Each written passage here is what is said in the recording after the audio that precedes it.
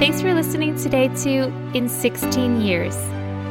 I'm Amy, and this is a podcast where I talk about what I've learned in 16 years of living with endo, severe IBS, fibromyalgia, and interstitial cystitis. My name is Brittany, and I live with celiac disease, anxiety, and my own hormonal fun. We hope this show will inspire you, empower you, and help you feel supported on your own health journey. Brittany and I are not doctors, dietitians, mental health professionals, experts on endometriosis, or any kind of qualified medical professional. So that means that none of the information we share on this podcast is medical or mental health advice. If you get inspired by something we say, always consult your qualified medical professional first before making any changes. Today we are back with part 2 on the topic of workplace disability accommodations under the Title I of the Americans with Disabilities Act, or the ADA, which requires a U.S. employer to provide reasonable accommodations to qualified individuals with disabilities who are employees or applicants for employment, unless to do so would cause undue hardship. We're literally going to just pick up where we left off last week. So if you didn't hear part 1, you definitely want to go back and listen to part 1 before listening to this episode, which is part 2.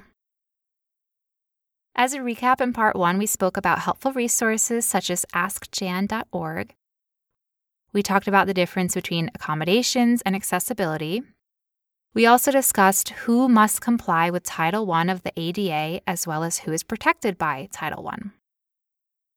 We discussed how and when to make an accommodation request, and we established that every time we have flatulence, oh my gosh, I forgot about this. Every time we have flatulence, a frog exits our anus. Ribbit. And of course, please don't forget that we are not disability lawyers or experts, and that all the discussion today is just for general information only. And you should do your own research if you're in need of a workplace accommodation. All right, so today we're going to continue discussing the logistics to Title I, including medical documentation, telework, and what is reasonable versus unreasonable accommodation. And then as a reminder, in our next episode, we're going to have a discussion about self-worth so that we know that our needs truly matter and we feel empowered to ask for these accommodations that we really need. Something that's really important to this conversation is knowing the accommodations that you need when you're asking for them. So when you're asking your employer for accommodations, if you just say simply, I need accommodation, but don't offer actual concrete ways they can accommodate you, then you watch your employer flounder and tell you, just lay down at your desk sometimes, I guess. Just go lay down on the chair of the nursing room. And you're like, there's no place to lay down. Do you want me to lay down across the chair? Yes, that's what they want. Do you want me to lay down on the floor in front of the chair? Because I was fine laying down at my desk, under my desk, because that didn't involve walking down the hallway really slow with everyone staring at me to the nursing room and then feeling guilty that I was in the room when a person needed to nurse, you know? So it was actually a lot better for me to just like crawl under my cubicle. Hide under my cube. Plus, I have a heating pad and a whole little setup down portable heater there. So, and they're like, no, it'd be better if you just lay down in the nursing room. God forbid somebody see you. It'd be better if you just made a place where I could lay down. Like my bed at home. Actually, that was one of my favorite things about when I used to be a teacher and I worked in high school. And then when I was on my breaks and it was like on my lunch break or I didn't feel good, I would go down in the nurse's office and I'd be like, can I lay in a cot? And they'd be like, nice. Sure. And I would just lay in a cot and he'd be like, can you wake me up when this class period is over? And they're like, yes, we can. Oh, that's beautiful. That's beautiful. Can you also take care of me and spoon feed me Jell-O? And they're like, yes, we can. Yes, we can do that. So yeah, if you go into a conversation not knowing what you need, 2 things are likely to happen. One is the employer is going to have nothing to offer because they don't even know what to do. Or 2, what they're going to offer is just not what you're looking for. It's inadequate because, again, they don't know your body. They don't know your disability. They don't know what you need. So it's best to be specific when you're requesting your reasonable accommodations. And you may already know what those are. Or you may need to spend time in a new job figuring out what the job is like and the responsibilities and the level of work and the duties, whatever the case is, before you're able to have that conversation. But either way, it's really important to try to identify the accommodations that you want to request before you have that conversation so that you're able to give them concrete, actionable items that you can have a discussion about rather than expecting them to come up with them, because that's just not likely to end as in your favor as you probably would like. And as we mentioned earlier on askjan.org, they do list specific conditions and impairments, and they give suggestions for the different kinds of accommodations that you may need in a variety of jobs. So that could be a really helpful starting place to go to if you're like, I have chronic pain and I could really use an accommodation, but I'm just not sure where to start. Ask Jan. Hello, Jan?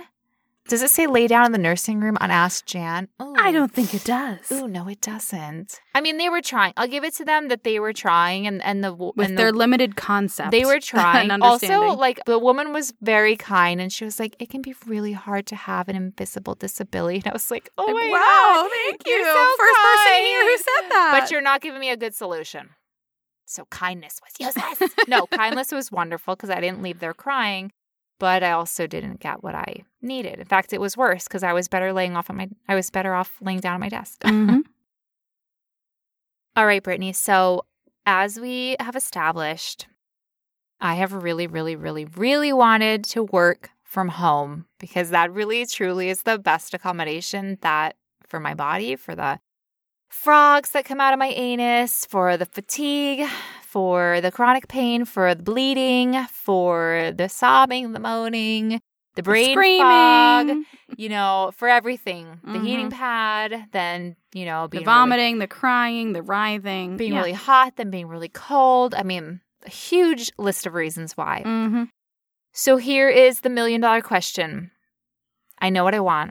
I've gone to my employer and I've demanded. No, I have professionally and politely asked for my reasonable accommodation under the ADA for my medical condition. Does my employer have to give me the accommodation that I asked for? I was like, I want a box of Kleenex, and the Kleenex box has to be pink, and the Kleenexes have to be aloe infused, and it has to be on the left corner of my desk, not the right corner. And I need a towel on my chair, my own private nursing room. And a box of handcrafted Swiss chocolates every time I need to use it. And when I want them, one of my coworkers has to feed them into my mouth. Like grapes to the gods. Does my employer have to give me that? If that's what I need, Brittany, if that's what I demand, ask for. Yeah, duh. I mean, no. It depends. The serious answer is it depends. The answer I'd love to give is, what does it depend on? Everybody should have to hand feed you chocolate when you want it. What does it depend on? Depends on my needs. I have needs and I want them met. Yeah, I know. That's why I'm here. But in terms of the employer. I feel like a 3-year-old having a tantrum. I need this. All right, Veruca, we got it. I know it depends is not a really great answer. It's not a satisfying one. So I'm going to break it down for you. Depends is a great answer when all the frogs are coming out of your butt. When I have depends is incontinence. Depends is a diaper brand here in the United States. So it depends is very helpful at times. Dependable. Very helpful. But we're going to talk about 2 different types of accommodation to start answering that question. So the 2 types of accommodation are preferred accommodations. Yeah, I want preferred accommodations. And effective accommodations. Oh, yeah. Effective's good. It's effective. I can do my job. But it's not what I want. It's not my preference. You get it? It's like I want it to be preferred and effective. Both. I want my preference to be the effective accommodation. So your employer is required to provide you with effective accommodation, but they don't necessarily have to grant your preferred accommodation. Yep. You lost me at they don't have to give you your preferred accommodation. Well, they are employers, they are businesses. So the employer is always going to look for the easiest, littlest impact, and cheapest accommodation that they can make that is adequate, what they would deem as adequate. So to give an example, say that you propose to your employer for your reasonable accommodation, you have digestive issues, and you have to use the bathroom multiple times a day. You have raging diarrhea. You have urgency and frequency. Oh, yes, you do. And so you tell your employer, I would like to work remotely from home so that I have access to the toilet at all times and my breaks aren't monitored for the bathroom. And you have a lot of flatulence. Yes. Stinky frogs are coming out of the anus. So your employer could say, okay, that's your preferred accommodation, but here's our accommodation that we are willing to offer, which is will allow you a workstation by yourself closest to the bathroom so that your urgency and frequency can be accommodated for and you have unlimited bathroom breaks and can use the bathroom whenever you need. Yeah, I mean, that's nice that I can use the bathroom whenever I want because I have had jobs where I've had specific break times to use the bathroom.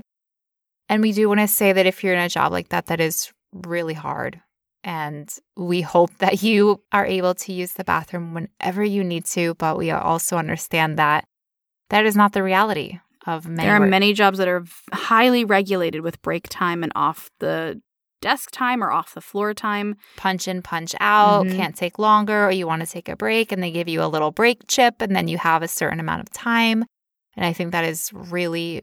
That's a massive struggle. Really hard when you have really anything to do with endometriosis, chronic pain, fatigue, digestive issues. So I think the struggle to be able to use the toilet when we want to is real. And I mean, if the employer says you have unlimited break times and you can sit by the toilet or you can be near the toilet or, if you need to rush off to the toilet, we can have this person suddenly cover you. We can close your register, your department, or whatever the case is. I mean, also we could be jumping for joy with those accommodations. So those could really be the preferred accommodations of many people. They were definitely my preferred accommodations for many years. That was one of the big reasons that I left teaching was just to be able to go to the bathroom whenever I wanted and not go to the bathroom during a 10-minute break once an hour.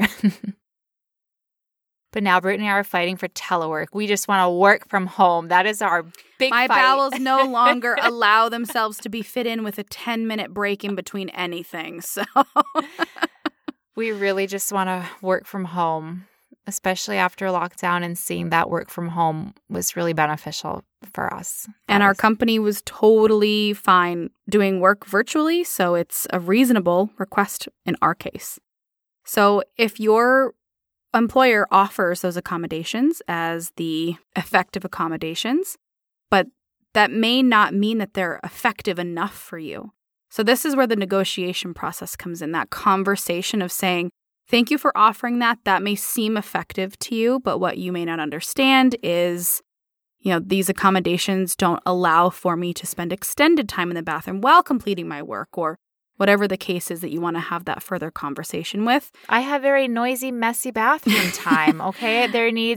First of all, it's stinky. Second of all, it's noisy. So when other people Third of all, everyone's like, going to know that I'm in there all the time using the bathroom. Yeah, and then I need to clean up time after the bathroom. Clean up for me. Sometimes it's messy. Clean up for the ceiling, clean up for the stall, and clean up for the floor. So I also need a separate biohazard sink for the dumping of my menstrual cup and all the other things I have to clean in there. Are you just going to provide me for a hose that I can just hose down the bathroom and there myself? There needs to be a drain in it. Why is Amy always dripping wet when she comes out of the bathroom? Can I have a private shower stall as well? So yeah, just because your employer doesn't know your body and they're typically going to offer the easiest, cheapest, least impact offer to you. And that offer may be sufficient. You say, okay, great, that totally works for me, but it may not be sufficient. And that's when it's okay to enter into negotiation with expressing what would be an effective accommodation for you and how that would be effective. Brittany, what is considered a reasonable accommodation? Who decides what's reasonable? Because I'm pretty sure that what I think is reasonable is not what my what a workplace would. HR department often thinks is reasonable. Even though it is very reasonable. So I don't know why they don't think it's reasonable. Why don't we see eye to eye? Because they're unreasonable. What is reasonable? And how come we don't see what's reasonable in my salary and my workload? Fascinating. $1 million question. Fascinating. For a different episode at a different time. Unreasonable. We're like, paying people for their work, that's unreasonable. Wow. Unbelievable. I just want to get paid for the work that I do. Yeah, that's an unreasonable accommodation. Of. Yeah. That's just an unreasonable situation in general. That's just the situation of capitalism. So, yeah, the key word here when thinking about reasonable accommodation is a term called undue hardship. So, undue hardship is what an employer would experience if an accommodation you asked for was unreasonable. So, this could be an astronomical expense or removal of an essential job function, or putting something in place that would either jeopardize the workplace or have an extreme impact on the workplace or the employer. So if you asked your employer to tear your cubicle down and then make you a reclining workstation, that's probably unreasonable. Probably.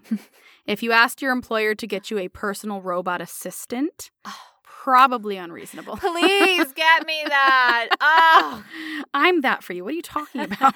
True that.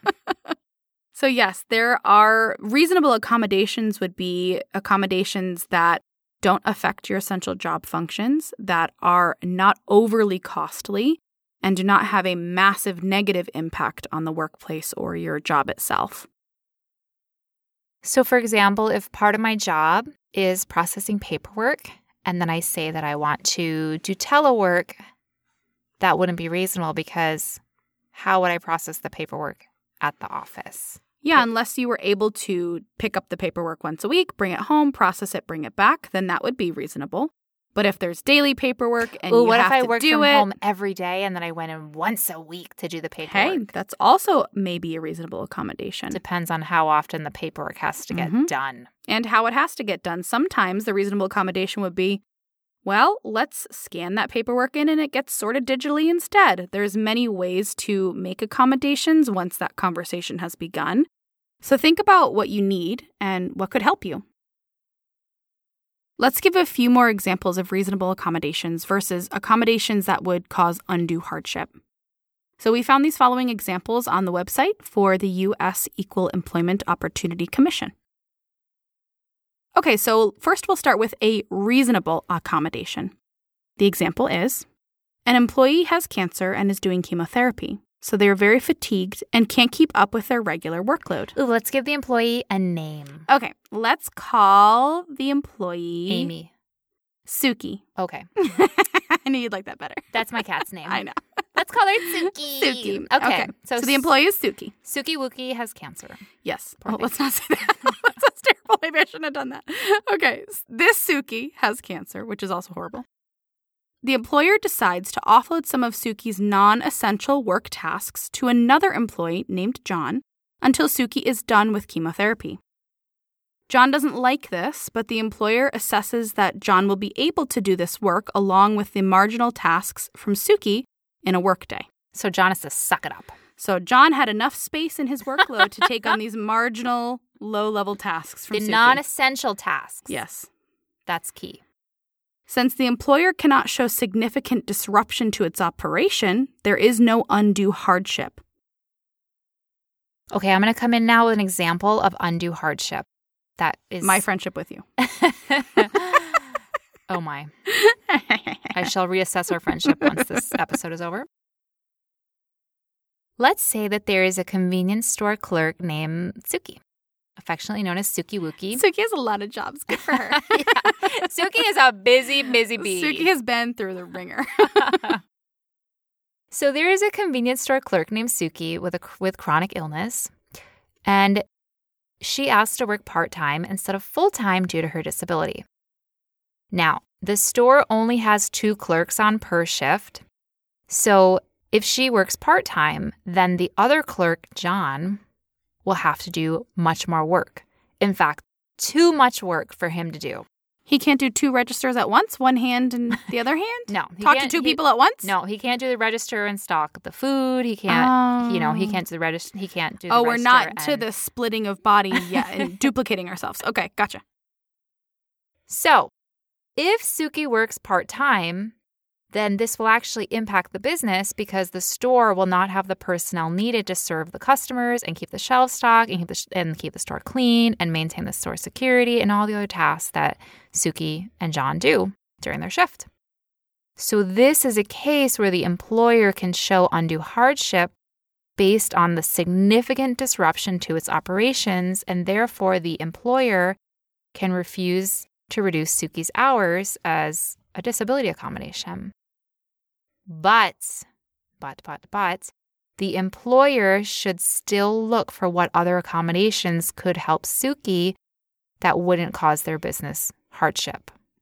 So even though they can't provide that accommodation, they should still work with Suki to try to give an effective accommodation, but one that is reasonable and that would not provide the undue hardship on the business. All right, so we're going to do another reasonable example. So Suki, again, Suki of many jobs, is a computer programmer that has to work with her team to develop software. Sounds fun. They have to do certain tasks together as a group as well as individual work. They meet every morning to do the group work. Suki wants to adjust her schedule to start and end work later. That wouldn't cause the employer undue hardship and impact the business functions because the group can just meet later in the morning to do their group work. They don't have to do it at 9 a.m. like they've been accustomed to doing it. Yeah, even though they may want to do it at 9 a.m., they don't have to. We get that change is hard for a lot of people, but change is healthy. Okay, now I have an example of undue hardship. There was once a cat named Suki, Wookie, who is a crane operator. Yep, those paws, she got her paws on a crane. She grow opposable thumbs? Or she's just that smart. It's telekinetic, I think. So Suki wants to start work an hour later. She wants to start work at 8 a.m. instead of at 7 a.m. But when Suki operates the crane, 3 other people are dependent on her crane operation to do their job.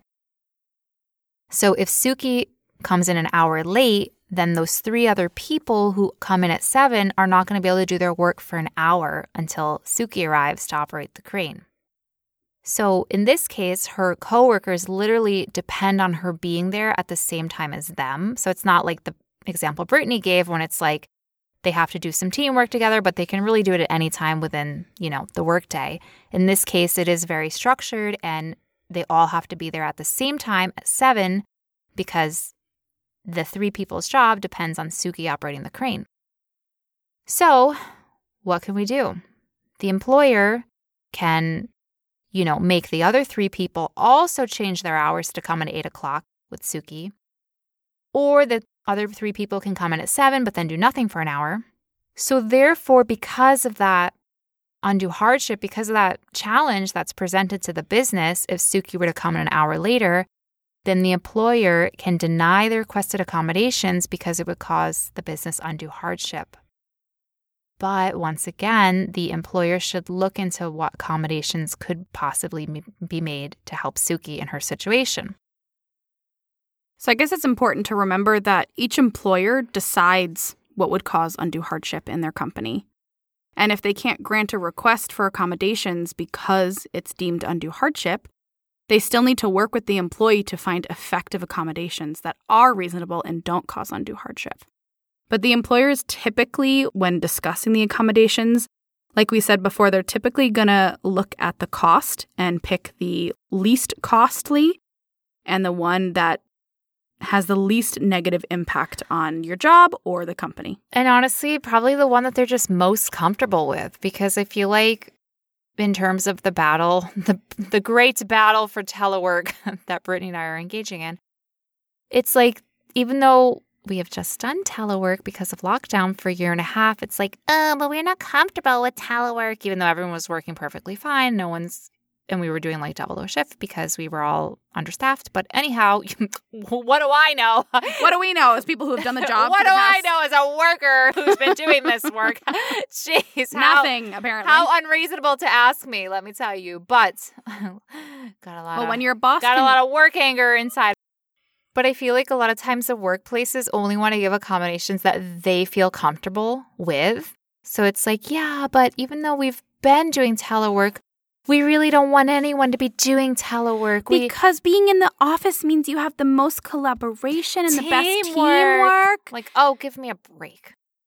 So I also think a lot of times with accommodation, entering into that negotiation stage may be necessary because your workplace just may not feel comfortable giving you an accommodation that you feel is reasonable and that, you can make a case for, and you can, like what Brittany said, maybe you do have to do paperwork, but you've been doing the job for a while and you know that the paperwork does not have to be done every day. It can be done twice a week. And so you want to stay home and work from home, doing all your other tasks, and then come into the office twice a week for just a couple of hours and do that paperwork.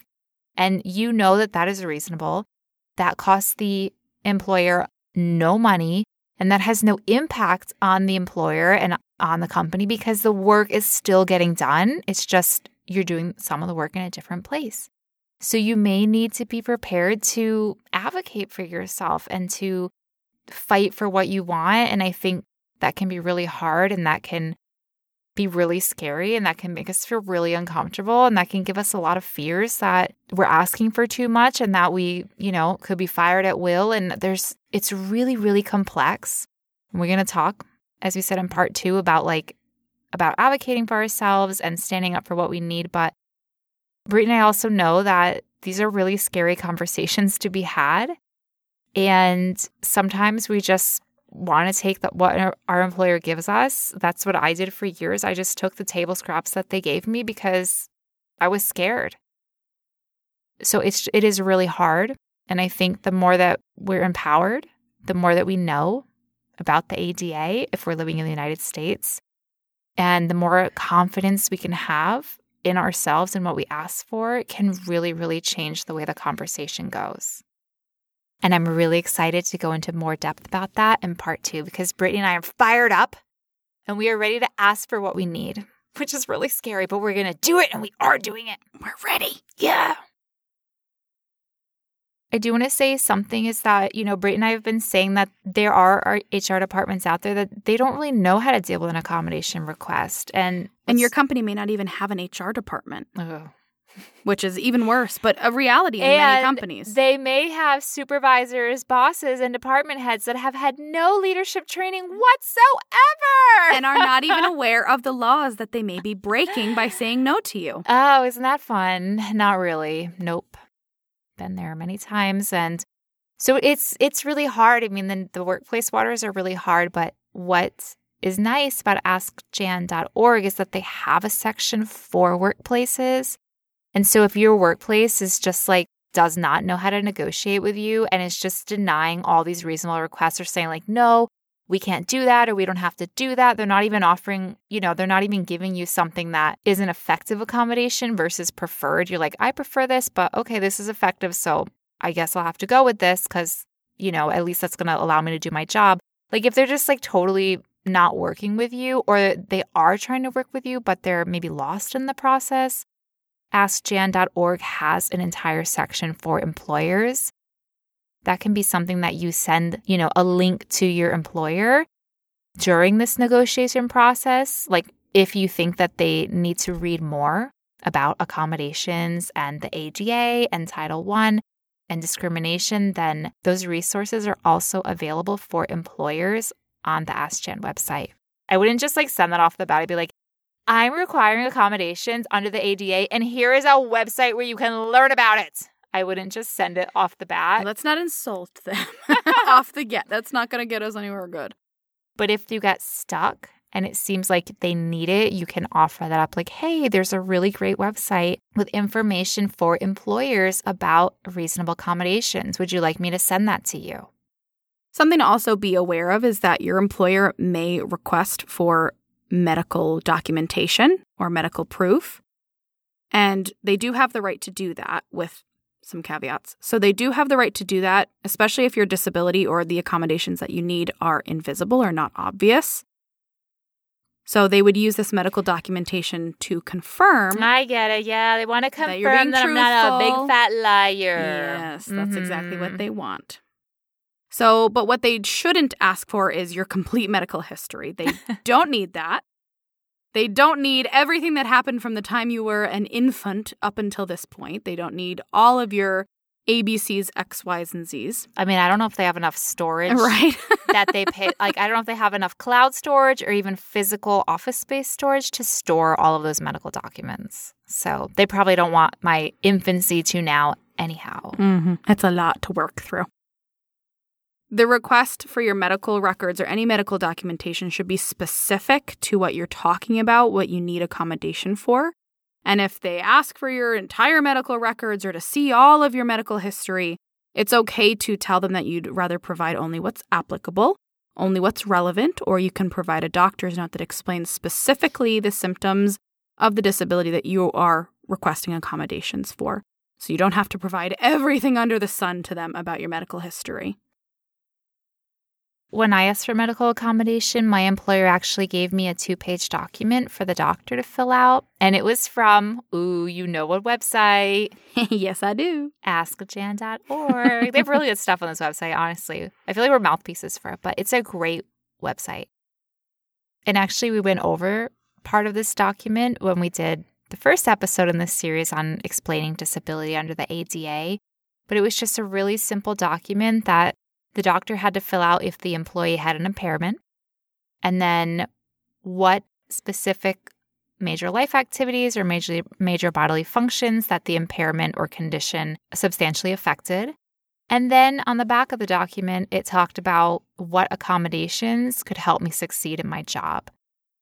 Now, this part was kind of interesting because the doctor doesn't know my job and the doctor doesn't know what I need. So what I did was when I made an appointment, and I actually made an appointment with my primary care physician because my endo specialist had like a 3-month wait to see him for an appointment. And we're not waiting. And I was like, I'm not waiting. So I went to the primary care physician that I just see like once in a while. I basically said, my other doctor had a long wait and you have on record that I have endometriosis and it's affecting me substantially and I really need reasonable accommodations at my workplace in order to keep up my job performance. And then I said, I've actually already filled this form out for you. And here it is. But I've also brought a blank copy if you would like to fill it out yourself. And then the doctor and I had a brief conversation about it. She looked it over and she was like, this looks fine. And she signed it. Whereas Brittany went to her PCP with hers filled out, and the doctor said, no, I don't want to take it already filled out from you, but let's have a conversation about it. So the doctor looked it over with Brittany, read everything, and then they were able added to her chat. own notes. Yeah, and then her doctor filled it out for Brittany based on the feedback from Brittany about what Brittany needed. Because, again, it's like I totally understand that the employer needs proof of my medical condition. Like actually, when I asked for accommodation to work from home for my medical condition, I actually attached a document that said I had a diagnosis of endometriosis, and they sent me back this document for the ADA and the reasonable accommodations that the doctor had to fill out. So it's like you could go to your doctor, but your doctor doesn't know what you need because your doctor is not working at your job. Your doctor doesn't know your body. Your doctor doesn't know your specific case. I mean, yes, they're with you and they have notes and they have your medical history, but they're not living in your body. And so once more, we really just want to encourage you that if you have to have your doctor fill out the form in order for the HR department to give you the accommodations, don't be afraid to state what you need and have that conversation with the doctor to firmly let them know, like, this is what I need. I need to sit by the toilet because I have urgency and frequency all day long. I really need to work from home because I am so fatigued that I can barely lift my arms to drive to work. I can barely lift myself out of the bed, but I can work laying down from bed all day long on my computer. So knowing the accommodations that you need and being able to express them to your HR department, to your doctor to try to get that medical accommodation if necessary is really, really helpful. And to tack on to the discussion we're having about access to medical records, our employer actually also did provide a form to us that released access to our doctor and medical records, which Amy and I both decided to decline to sign, which was totally fine with our employer. And our form that was filled out with the doctor's information and accommodations was found to be sufficient for them. So don't feel like you don't have the power to talk about whether or not you want to share something or the power to decline completing something or signing away. Everything is up for negotiation in this process. You just have to be willing to talk about it. Okay, Brittany, let me know. We have requested accommodations with our workplace and they've listened and they're like, if you strongly believe that you have a disability, you can fill out this medical paperwork. Oh, I think mine said that. Rings a bell. Fascinating. No, okay. So we have asked for accommodation with our workplace. We've gotten medical documentation filled out. We've given it to the employer. We're all like, ooh, I'm going to get the reasonable accommodation that I need. It's going to help me succeed at my job. It's going to be great. I stood up for myself. I advocate on feeling empowered. And boom, your employer comes back and they're like, we're denying your accommodation request. And you're like, what the fudge monkey? That's when you definitely flick them in the nose and you're just like, flick, flick, flick, flick, flick. You're like, I will not stop flicking you until you give me my reasonable accommodation. Give me my accommodation. Definitely Why is it so hard to get what I need in this ableist world? Why? Mm-hmm. Why am I always I think you hit the nail on the head there. All the time. Because we live in an ableist world. For what I need. Why can't I just get what I need? Why can't there just never be gonna equitable happen. access? That's never going to happen. Get over that. Okay, you're right. Okay, I'm prepared for the fights that I don't want to have because I'm really exhausted from endometriosis. Well, the first part of the fight is to continue the conversation, is to not just say, oh, okay, and take that as it is. You may need to say, oh, okay for now, because you may have an emotional response to that, and you may need to take some time to regroup and tend to those feelings, because that can be a really traumatic time. To pull yourself together to be able to continue moving forward in a professional manner. Yes, so it's okay to take a pause, but I would definitely say that the best move is to continue to move forward. And get it in writing. Yes. Get it in writing. Everything in writing. You just write them back. You're like, why did you deny me, exactly. You fudge monkey? Well, that's going to be my first tip, is to ask them why. Send a gif of a monkey flicking someone in the forehead. Or Amy, we'll make one. We'll make a gif for everybody. If you need a gif of someone flicking someone in the forehead, just Amy write flicking me in the forehead. Yeah, we know. But yes, that's the first thing, is to immediately get in writing. So I would make sure this is an email correspondence. Why the accommodation, and ask them to be specific, why the accommodation was denied. What was the reason for the denial of the accommodation? And the answer cannot be just because. Nope. And it can't just be because we don't do that here. Because we said so. Any kind of corporate speak, all the fancy corporate speak for we just don't want to do it. That's not acceptable reason. here. We need a real reason why. For example, your medical documentation wasn't signed. Well, why did you just say that? Why did you deny it? Why didn't you say, we can approve this when your medical documentation is signed? Because they love to make you terrified. They love to make you jump through hoops that you don't even know existed. They could say that your request is an undue hardship, which we spoke about earlier, making it unreasonable. And it may be time for you to look into considering alternatives. Fine, I will take my cubicle next to the bathroom. I get it. You won't build me a cubicle in the bathroom. I get that is an undue hardship. You won't build a toilet in my cubicle either. That'd be hilarious. Soundproof cubicle with toilet? Yes, please. That's not an undue hardship. That's not costly. No! It's just like, can you just stick a porta potty in my cubicle? That'd be great. That'd be hilarious. Yeah, with the desk over the lap. That's the thing they don't get, is sometimes I'm on the toilet for so long that I start working from the toilet. I need to be able to work from the toilet. They don't get it. I run a retractable table that comes down in the toilet stall that will allow me to rest the laptop there instead of on my legs. Mm-hmm.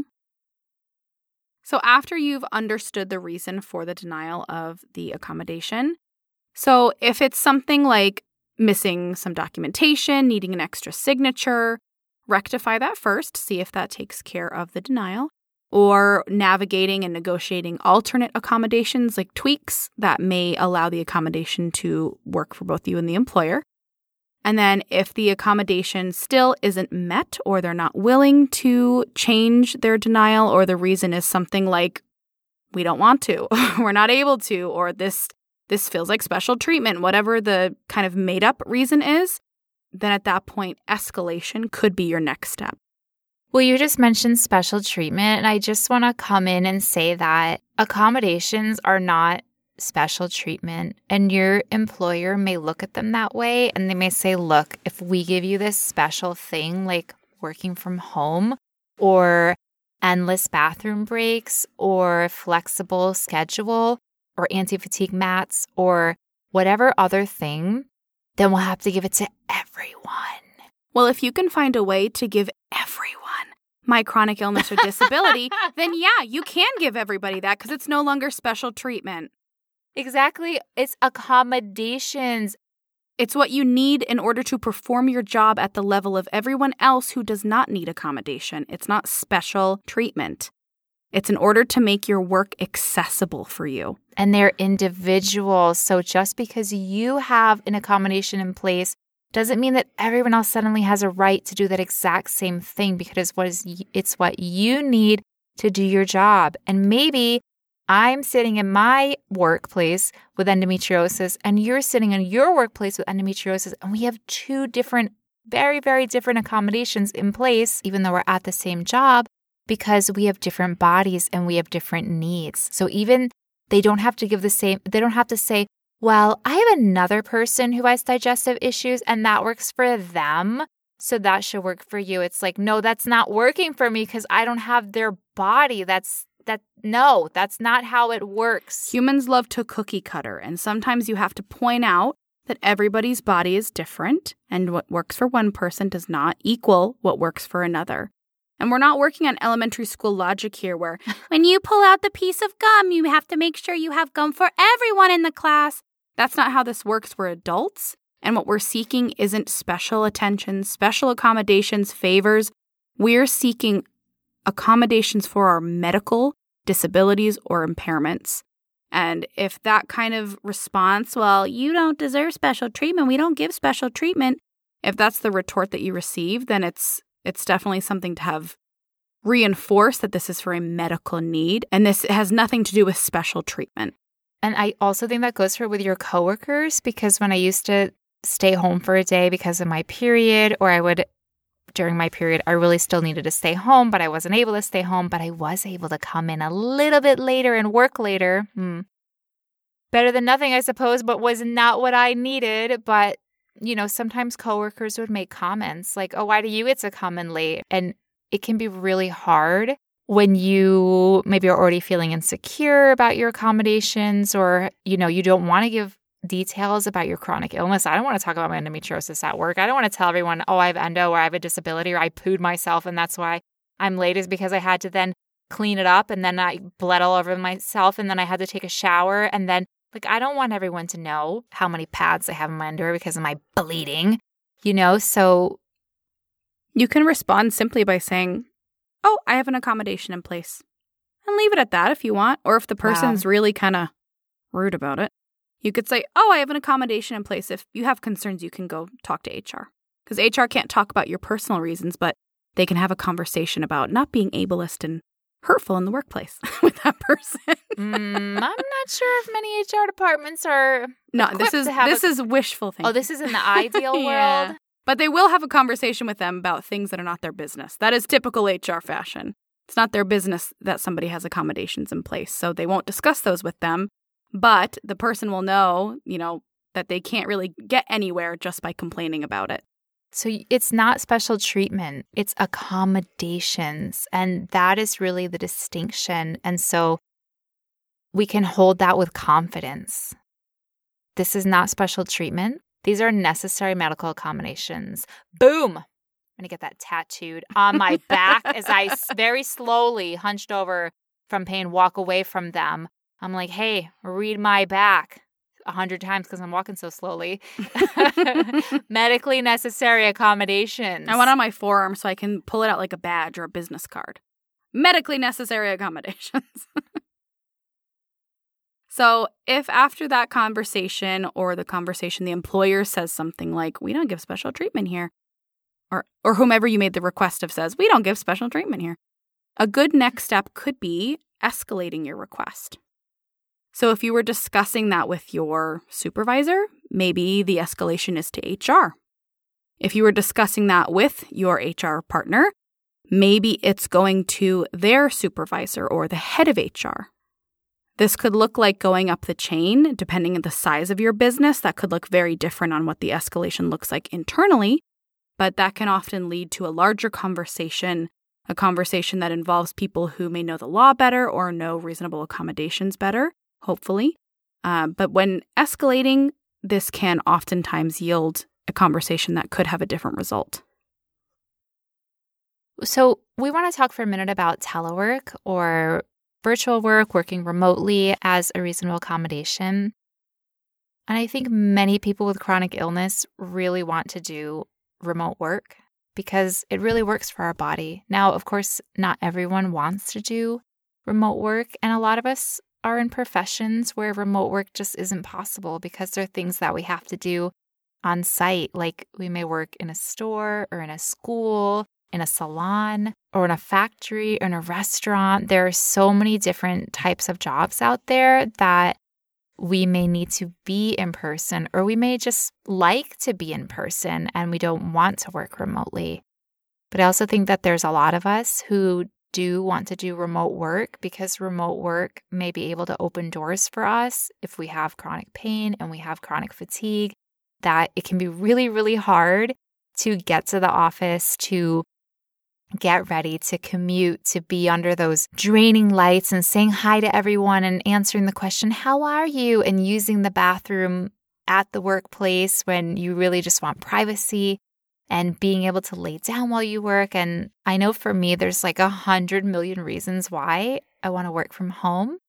And as Brittany and I were saying earlier, when we were experiencing work from home for about 18 months during lockdown, we saw a pretty drastic improvement in how we felt. I mean, I didn't feel like great or anything. It wasn't like, I'm healed. It's like, suddenly I'm better. But it was like from a 0% to like, ooh, a 40? Oh, that was significant. You know, pretty significant. Yeah, it was a big deal. I was just surprised at how much every single day I wasn't having certain symptoms because I was able to eat from home. When I felt tired, I could just lay down all day in bed. Like, I didn't have a panic attack every day and pace my room for hours after work. I mean, it was a big difference. I didn't come home and just like collapse in the hallway and crawl to my bed and not be able to do any other activities. I wasn't dizzy from undereating because eating at work made me have really severe stomach issues. You know, those kinds of things. Yeah. Yeah. And ultimately, of course, that improved the work that we did. So we felt better, and then we could give better work for the company. So it was pretty win-win. Isn't that what they want? The best work from us, you know? That's what anybody wants. I think so, because I think a lot of companies are like, we don't care how you feel as long as you get the work done. Yeah. And I say that because even people who are not disabled, who are not with chronic illness, I mean, we see how hard many corporations have their employers working overtime, nights and weekends, without any compensation, without pay, because the workload is just so high. It's like, well, we don't care if our employees burn out because when you quit, we'll just get another one. I think there are a lot of employers and a lot of workplaces that just like really don't care about your health. And that actually really affects people who don't have chronic illness and who are not disabled. But then when you have chronic illness or you are disabled and you're working in a workplace like that, it's just like completely unsustainable. And it's like, I can't do this. Like, I can barely get to work and work there for 8 hours plus an hour for the lunch break. I can barely do that, let alone, like, it's just impossible. And so for me and Brittany, telework has become revolutionary, and we only want to work remotely from here out. And I don't know if that's going to be possible. But yeah, you never know what's available in the field that you want to go into. But more and more companies are recognizing that telework and virtual work offers accessibility in ways that they didn't even realize before. And a lot of employers and workplaces and articles are coming out about how virtual work puts employees on an even playing field and leads to more collaboration and better product, higher production, higher value, and makes employees feel like they are humanized and seen as people and allowed to be in control of their own work, which is something that Amy and I can attest to, that pre-pandemic, it felt like we were cogs in a machine and nobody cared that we were suffering. Nobody cared that we were so ill every day because we were just there to work. And now the humanization. As long as you get your work done, you little worker bee. That's all we were. Who cares if you're drinking poison every day from the flower Who pollen? cares if you're crying in your office every day? We don't, because we want you to just do your work through the tears. But a lot of companies, really great companies, are seeing how offering employees a better work-life balance actually leads to highly increased productivity. So it's actually in a business's best interest if virtual work works for the business, so most office jobs, that it actually is better for the health of the company and for the business. And of course, not every company is on the cutting edge like that. But even massive, large companies. Thinking of my own company. Thinking of our own. Who knows if we can have virtual work forever, but I think the chances now are much higher than they ever could have been before. So what we want to say about this is that we're going to link in the show notes an article from equipforequality.org, and it's just all about telework, and I found it really, really helpful. And it basically explains telework as a reasonable accommodation. And it just has questions on there like, does my employer have to give me telework if I request it? And once more, it comes down to the idea of the reasonable accommodation under the ADA. And so for some jobs, working from home, working remotely can be a reasonable accommodations, but for other jobs, it may not be. And I think some factors that go into whether or not virtual work or working from home is a reasonable accommodation is if you can do all of the essential job functions from your home. So if you're at home working blissfully, so blissfully, but you're not able to do the paperwork or you're not able to, meet and greet the clients, then probably it's not reasonable because you cannot do the essential job functions. Other things they may take into consideration is if you've ever worked from home before, hopefully you can set up a trial period with your workplace. And if the trial period goes well and you're able to keep up on your work, then that could maybe something you can continue moving forward. But of course, if you set up telework as a trial period and that doesn't go well, then, they may not consider that reasonable because your work is no longer getting done. And of course, there's always the whole effective versus preferred accommodations. And while working from home may be your preferred accommodation, your employer may come up with another accommodation that is equally effective, although not your preferred accommodation. So let's say that, you have insomnia and you have a really hard time getting up in the morning. So you ask your employer to be able to work from home because that allows you to sleep in later because you don't have to get ready and commute and go to work. And that allows you to work from in your bed in the morning. And your employer could say, an effective accommodation, well, that could work, but an effective accommodation is that you change your hours. And so if you can't get up in the morning, instead of starting work at 7:30, why don't you start work at 10 o'clock and we work from 10 to 7? And you're like, that's not what I want. That's not what I want. It's effective, but it's not what I wanted. It's effective, but I really don't want that. And then maybe you could enter into that negotiation, that interactive process with your work and say, I completely hear you. I can see you want me to be at work.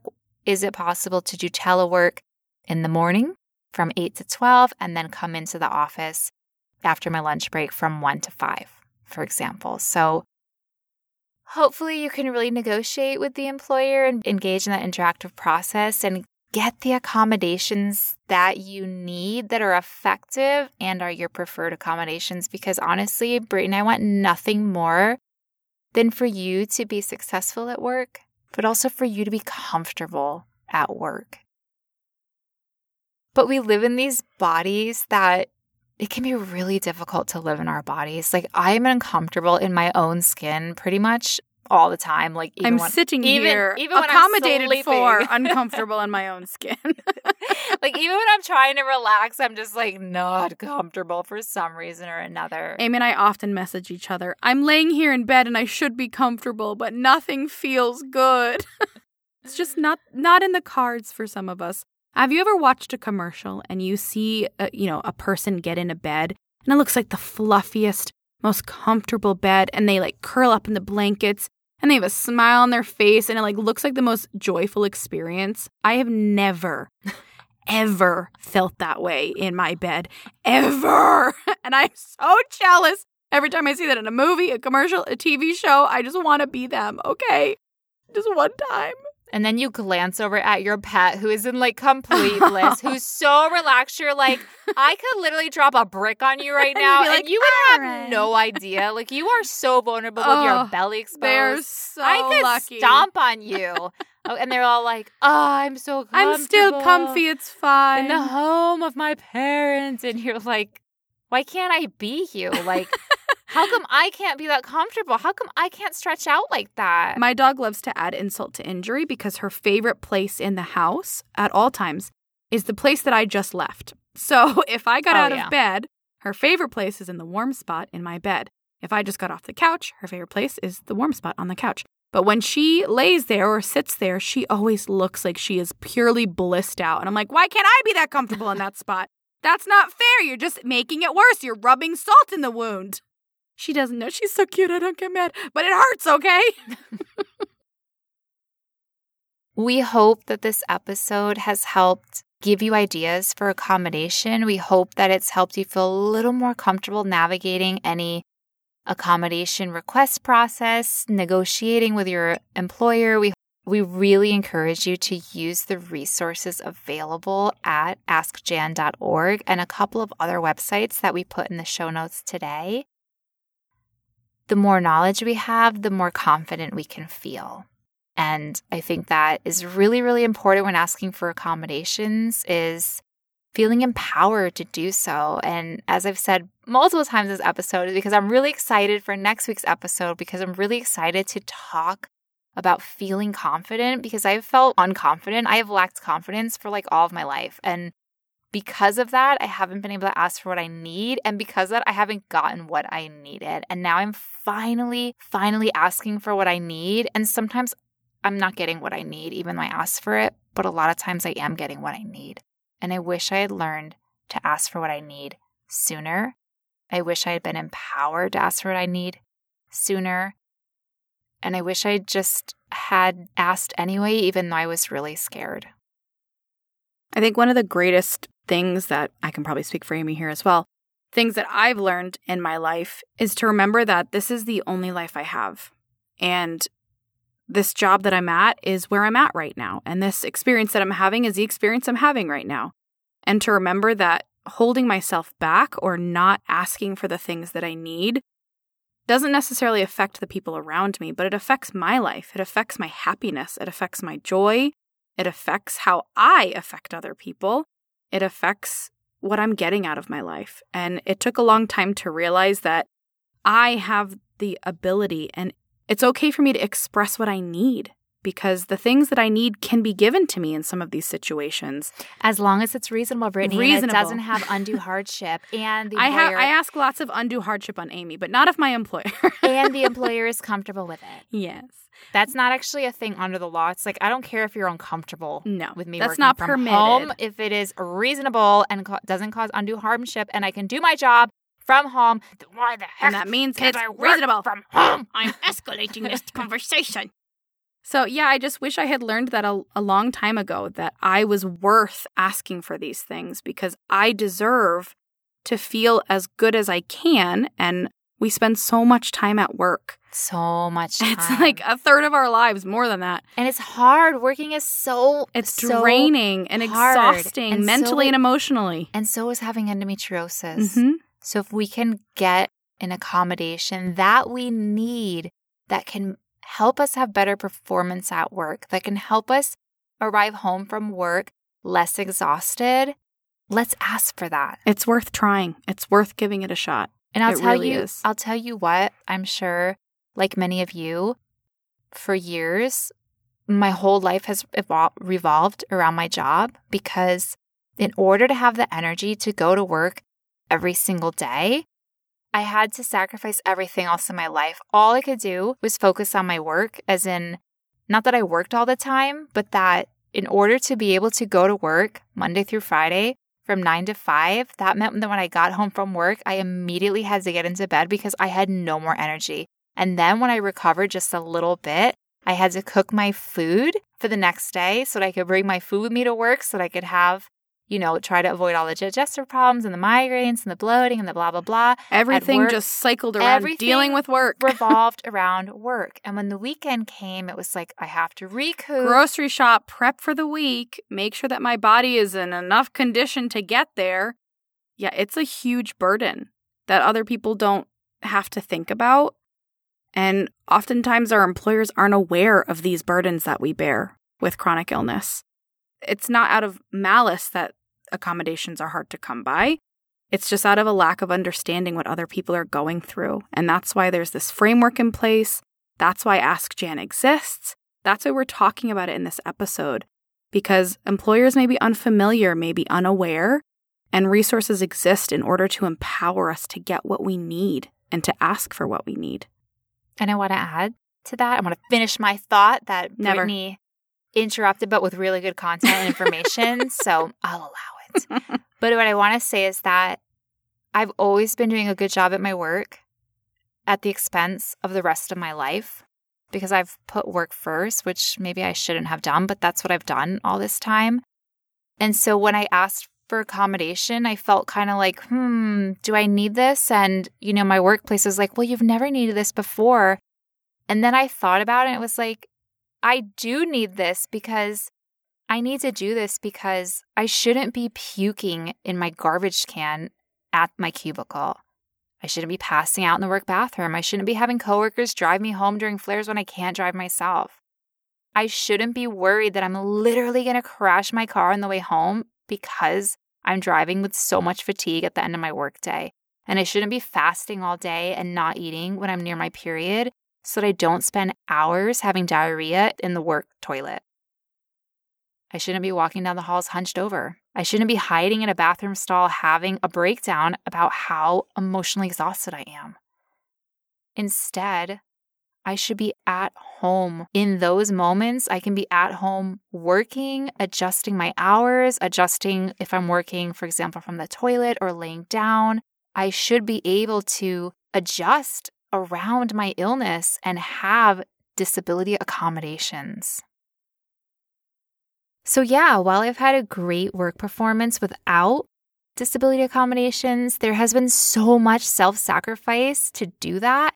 And I should not have had to make these personal sacrifices and literally be in hell in order to do a good job at work.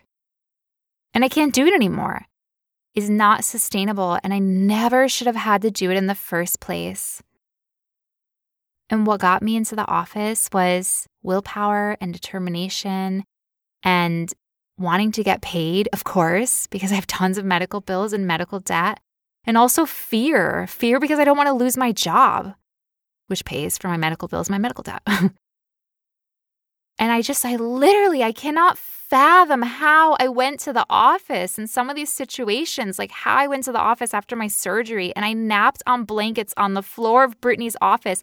And I could not even bend down at the time. Like Brittany literally had to like make her bed. No, and and she had to help me up and down. Like once I got on the floor, I could not get up again. Like Brittany had to pull me up because my abdomen would not bend for 2 months after surgery.